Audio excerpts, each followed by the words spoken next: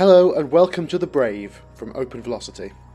My name is Desmond Clark, Operations Manager at Open Velocity and long-term producer of this podcast.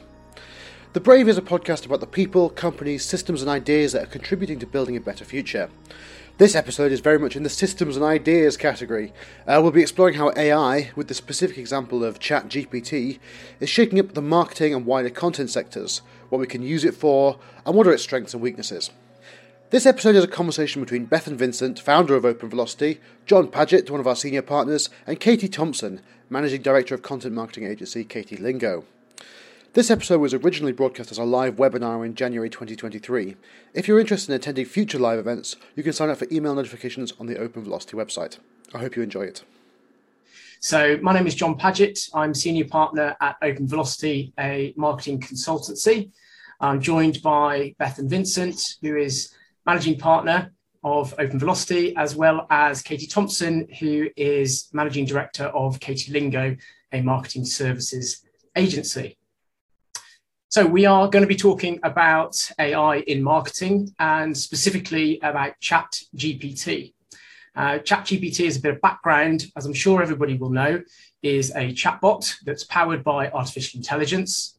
It's been around since the end of November 2022.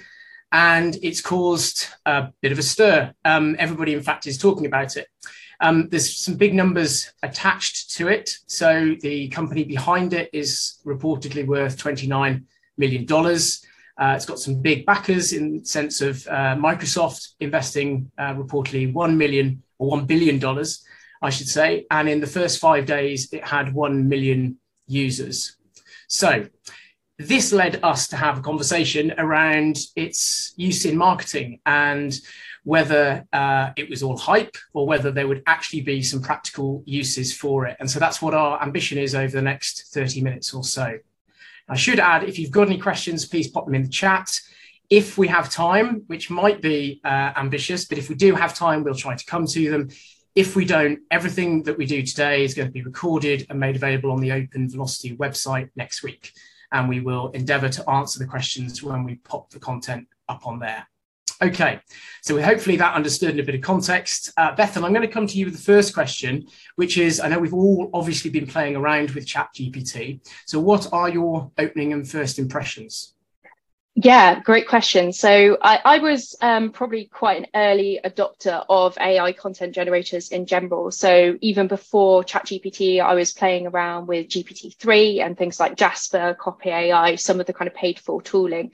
And that was really just because I was interested and I was like, oh, maybe this can, speed up content creation, do things like keyword research faster, all of that kind of stuff. But I think maybe this analogy works, maybe it doesn't. But for me, GPT in particular is kind of like junk food. On the surface, you're kind of like, this is good. Like, this is great. This is producing some stuff. I can kind of see how I can use it. But actually, when you dig into it further, you realize the limitations of it and it doesn't leave you fully satisfied. So, for example, a lot of people are using it in terms of creating fully fledged blog posts. So they might do that through one prompt or a series of prompts chained together to kind of expand on things as it goes. And the ultimate result is kind of okay. It's fine. It's like a lot of kind of mass-produced SEO content. It answers questions in a very surface level kind of way, but it's got no surface. It's got no depth. And we'll probably come on to a little bit around kind of Google's treatment of AI-generated content and some thoughts around what's going to happen there. But I think this kind of surface level junk food nature is going to be an issue. It does require human intervention on top of it. We can't just rely on it out the box. Cool. And Katie, what are your initial impressions? Well, I love that junk food analogy there, Bethan. In fact, I was talking to my husband about it last night and I said, well, we could look at any technology like a microwave. I could microwave lasagna or I could cook it from scratch and it'll be delicious. I'll be full either way, but what will be a better experience? And I think, there are a lot of parallels there. Obviously, as a copywriter, I'm going to feel very strongly about it. I'm going to feel very emotional about it. I feel like you can't really be on the fence about ChatGPT, just because it's everywhere. Everyone is talking about it at the moment. We're probably all sick of it. But I think, as with any new technology, there's this kind of sense of trepidation, but also excitement at the same time. And I'm really seeing very strong, very sort of polarized views from a technical standpoint. Loads of people saying how much time it saves them, how it can generate code and all sorts of stuff. But then you're seeing like the copyright perspective, which is saying it can't replace humans. It can't give you those creative outputs, those personal touches. But I think realistically, we can't pretend it doesn't exist. You could look at things like, let's say, Clubhouse, that was the next big thing, or voice search, that's the next big thing. Some things are the next big thing, maybe like TikTok, but not so much things like Clubhouse. So I think we have to acknowledge that it's going to be part of our world now. We definitely, as copywriters, we're going to have to use it to our advantage rather than just pretending it doesn't exist. But I'm seeing a lot of opinions on it, and there are so many kind of layers to it, sort of ethics and fact checking and stuff like that. So I think there is a long way to go before we can fully use it to our advantage. But don't be threatened by it, I guess, would be my overall summary. Yeah. I mean, I guess I'm a bit conscious that anybody tuning in hasn't used it, may not understand actually just how simple it is to use. I mean, to me, this feels like such a step change in the technology, because it's the first chatbot, like you're talking to a computer in the same way that we might be talking to each other on WhatsApp. And the quality of the response that quite often comes back is impressive. It seems really impressive, at least. Until, as maybe Beth and you were describing, you sort of dig under the surface and you think, actually, we need to be sort of critical about the quality of the content that's being retrieved. But I think it's that ease of which you can interact with it, which seems to have got everybody talking about it. Because I think for me, one of the points is that AI has been around for a long time, right? This feels like an evolutionary step rather than a revolutionary one. But this is crossing over from things that are AI that's powering tools that we might use into something that's very much in your face, that you can interact with in a way that we haven't had before. Certainly at a sophistication level that we haven't had before. And I think that's what's got everybody really jumping up and down. Absolutely. I mean, I guess as a segue into our next question then, in terms of sort of practical marketing uses, people may be logging in or reading up on ChatGPT and thinking, well, how actually can I use this technology? What do we think? Katie, maybe I come to you first. Yeah, sure. So I actually think, in terms of marketing, in my head, I sort of separate marketing sort of to creative and the technical side of things. And again, I would say this as a defensive copywriter. I think it's much better for the technical output. So, I've seen a lot of use cases of it on LinkedIn, people even who are absolutely diametrically opposed to it saying, oh, actually, it has been really helpful for writing things like schema markup that's gone from 10 hours to 10 minutes, things like that. In terms of like writing code, I'm not a coder, I have no idea. But I know my husband is a coder, and he's said that he's used it before to write things like regex statements, which we've then used to kind of plug into like a lead generation tool.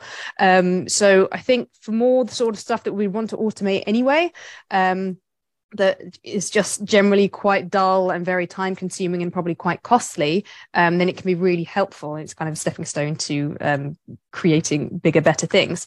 I'm just looking at my notes here. People use it for things like VLOOKUPs for SEO. So certainly for the technical side of things, maybe for some creative things that aren't necessarily going to excite readers, for example, meta descriptions, product descriptions. I'd be a little bit cautious with them, particularly with like product descriptions. If I'm going to buy a pair of trainers, if I really am kind of drawn into this rather than just like blue trainers. But I think, well, it's probably better just for lots of, small, quick tasks rather than anything that requires a kind of creative inspiration.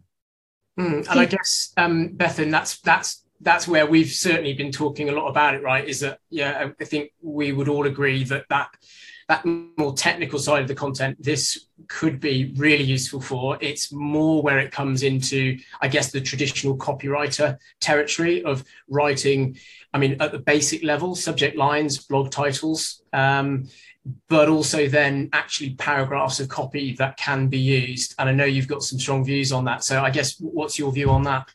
Yeah, I mean, again, like it's back to the junk food thing. Actually, you know, for the title of this webinar, I used it to come up with the title of this webinar. But gosh, I know. But, you know, it was a very kind of like a functional thing. You know, I don't think, by the way, I'm not saying the title of this webinar is the most creative title ever. There's definitely more that could be done there, but it was a rapid way of me of spinning something up as a time poor marketeer. But that's the thing, you know, like I'm saying, the quality wasn't quite there. I think if I'd spent, you know, a good couple of hours thinking about it, I personally could have come up with something better. And I think it's really interesting from a creative point of view also. I don't know if anyone else struggles with this, but I'm a writer who loves having written and I hate writing. So I love the end result. I hate the process. And the worst thing for me is a blank page. And actually where I've found it helps me from a creative point of view is not actually writing the content, but is that initial idea generation. So giving it a prompt, something like, you know, what are 5 different ways you could think about lead generation in this particular vertical? And it will spit some stuff out. And I'm applying then my knowledge, my expertise, my kind of contextualization of what it spits out and building something off of that. So I guess like to go back, you know, from a technical point of view, we're using it as building blocks and we're using it to automate stuff that people were already automating through scripts. It just allows, it's almost like a no code tool in a way, because it's allowing you through text instead of a graphical interface to build code. But from a creative point of view, it can just do the building blocks. That's really where I see it. I'd be extremely uncomfortable, for example, producing a piece of content for a client or giving a client a piece of content that had been purely written by it. Inspired and maybe leveraging it in that initial ideation phase, okay, but I would be running it through an AI detection tool, to be perfectly honest.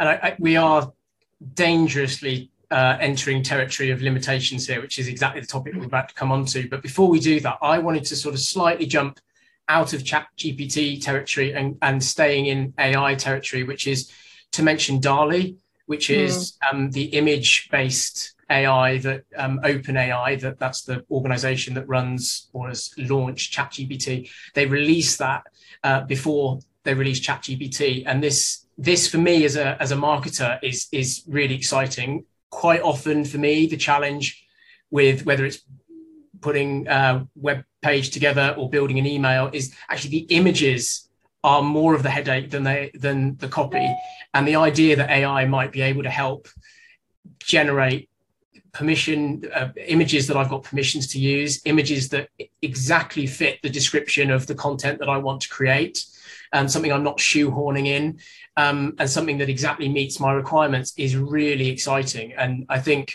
again, I'm going to jump ahead and say that I think DALL-E combined with a ChatGPT is a really interesting space. But I'm going to leave that for further down the track. So before we get any further, and I maybe should just say, if you're watching this and you haven't had a look at DALL-E or ChatGPT, if you can get onto it, because so many people are using it, go and have a play, because it's the best way to experiment.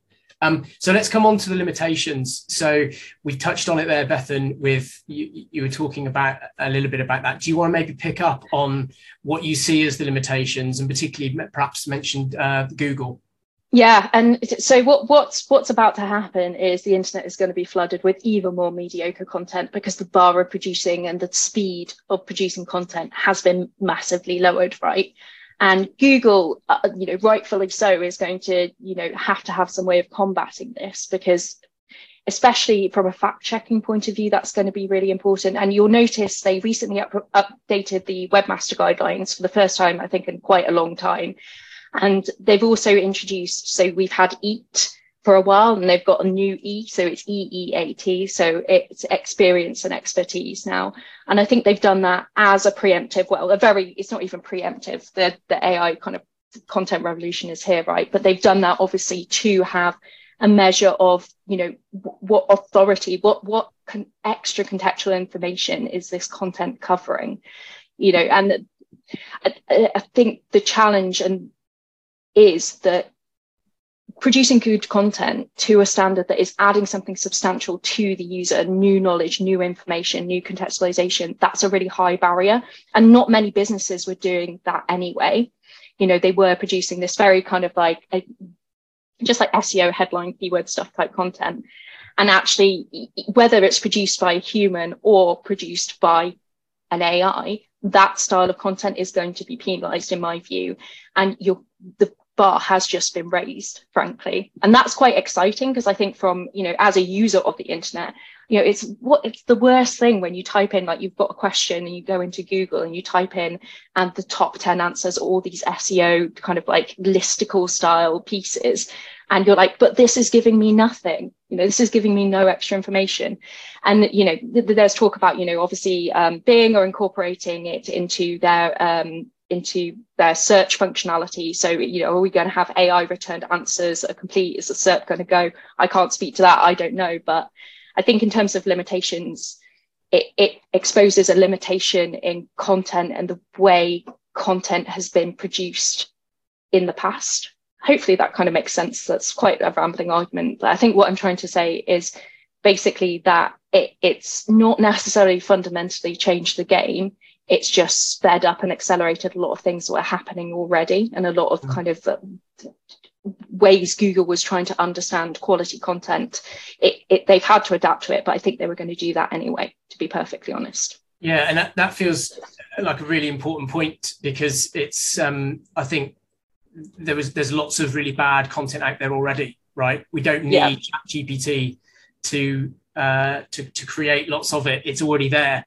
And so actually our abilities to find and to curate the best sources of information is just going to become even more important. And whether we do that personally through the people that we trust and the authoritative sources that we know, or if it's Google improving its ability to sort through the rubbish and the clutter and surface the really good stuff, that's clearly going to be a challenge. Katie, what are your thoughts? Just to kind of build on what Bethan said, obviously with all the Google considerations, there's also the helpful content update. And one of the things that really kind of cranks down on is non-unique content. I think some of the examples they talk about is sort of movie reviews. If it's just the same thing, you're not getting a new content, and that's essentially not helping users. And obviously any AI content is built on stuff that is already out there. And a huge flaw within ChatGPT and OpenAI is that its data is essentially out of date. By its own admission, its data, I think the limitation is up to June 2021. So today, for example, I was playing with it for the first time I could get on it in ages, and I was asking it questions about my favourite singer, God rest his soul, Meatloaf. And I was like, please tell me about Meatloaf. And it was like, Meatloaf is this many years old and blah, blah, blah. Meatloaf died last year. If you ask about Queen Elizabeth, it will say Queen Elizabeth is this age. It will say, Donald Trump is president or whatever. It's not up to date. So if you want to write about anything that's happened after June 2021, it's not going to help you whatsoever. So again, with the fact checking, that's a real issue, particularly if we're thinking about stuff like your money or your life content. Also, just things like ethical considerations as well. This is something I talked about a lot at Brighton SEO in October, which was before ChatGPT even came out, but it was just like, content writers, will AI take your job? And there are ethical considerations like the biases, things like auto-suggesting. If I search on LinkedIn for Stephanie, it says, did you mean Stephen? Or like Google word mapping studies say that woman is homemaker and man is computer programmer and stuff like that, because it's all built on human inputs, garbage in, garbage out. So it's going to have those inherent biases. And I think, well, in a world where we're trying to be more inclusive, what kind of output are we going to get if it's being trained on biased inputs? So there's a lot to think about. There's so much to unpack. Yeah, there is. And I maybe tip of the hat to Dr. Dave Chaffee, who I think, among many others, has been writing some really good content on ChatGPT. He's written a post recently, and as I was reading it, I very much got that he was talking about prompt engineering. And Bethan, you was touching on this earlier about the sense that it's just like any other tool, right? When you learn Google, you learn the keywords that you've got to put in to get the kinds of responses that you want out. And that's effectively what people are starting to do with ChatGPT. They're understanding its limitations in order to use it most effectively as a tool. And I think that that's a really interesting way of looking at it. And as he didn't describe it in this way, but it very much felt like he'd ended up, through the course of all the iterations he was making to the questions he was asking it, like he was treating it as a brief. Like you would an agency, like you would a freelancer. He effectively, through 7 or 8 iterations of the content, had created a brief for it. And I think that if you are going to use it and get round its limitations, you've got to be prepared, A, to invest a bit of time to understand what its limitations are. And Katie, totally agree on anything that's written in the last couple of years. It's clearly not going to be able to help on, and it's going to be just flat out wrong.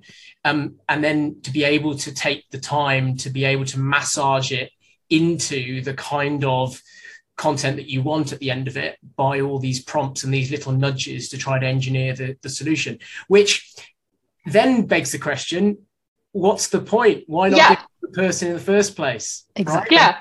And some of the best things I've read on the internet are very clearly written from someone's personal point of view. They are in their style. There is a joy to reading good writing.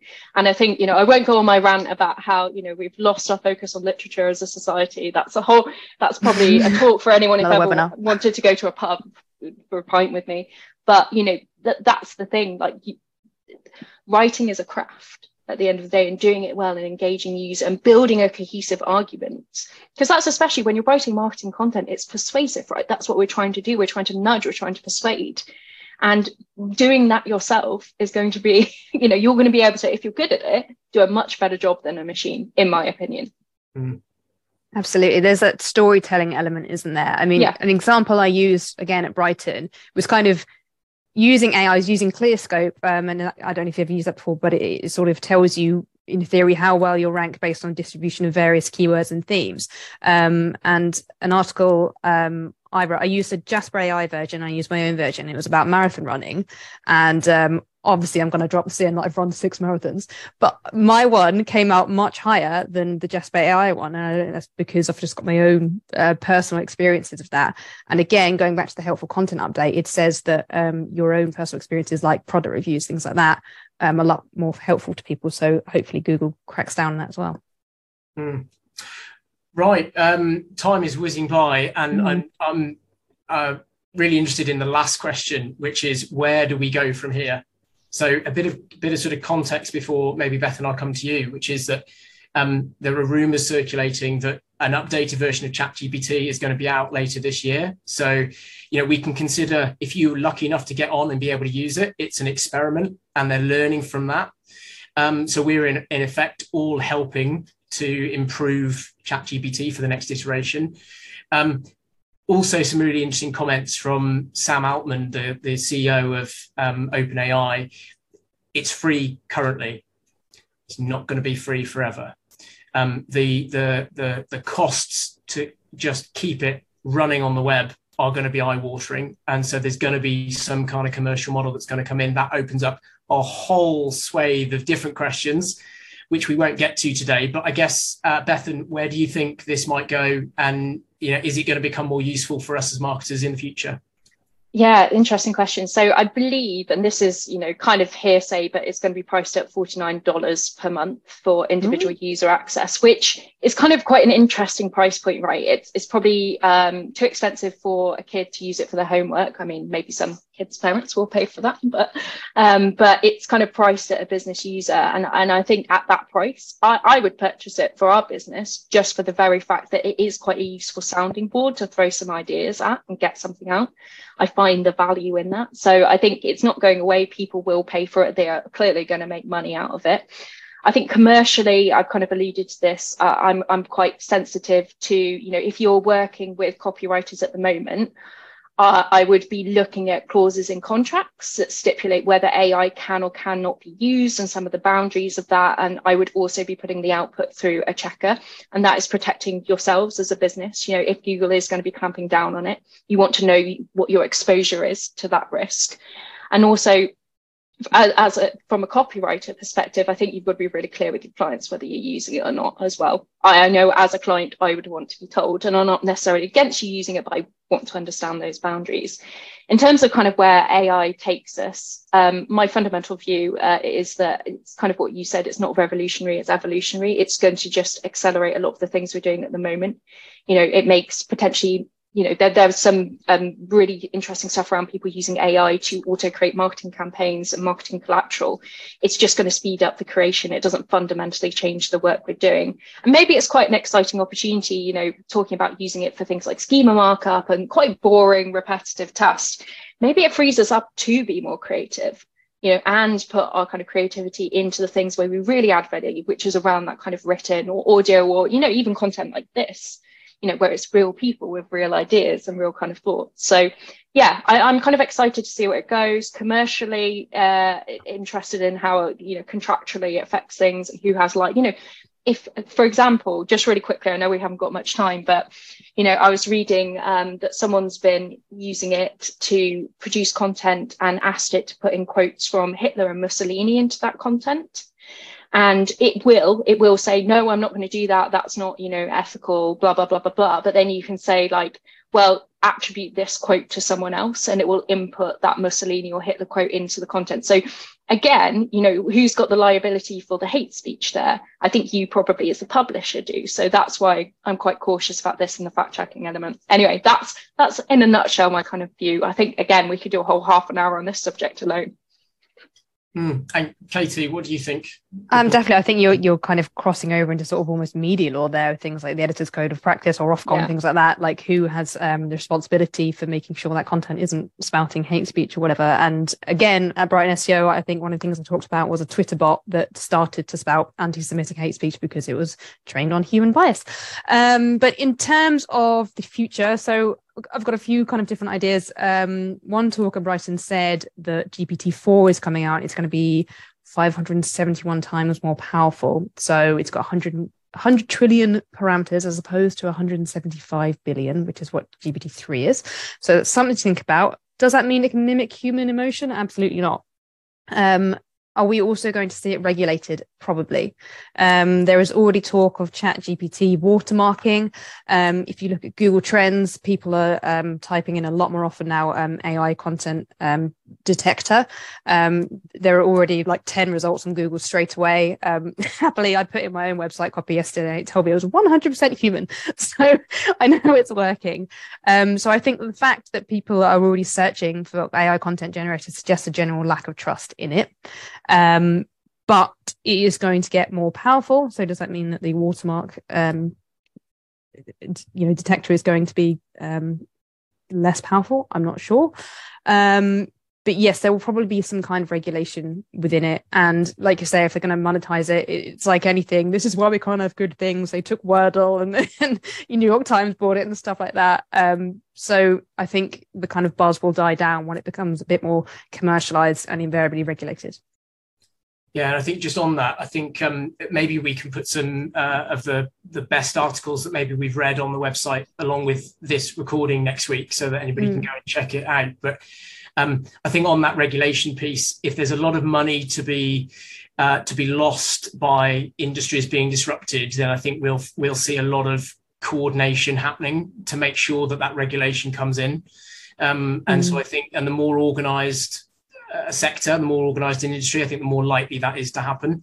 You can't imagine the legal sector, legal industry being railroaded by this because they will simply put the barriers up. They're too well organised. There's too much money involved. So I too can see regulation coming in. There's a really good post I read about that, which I'll put up on the site.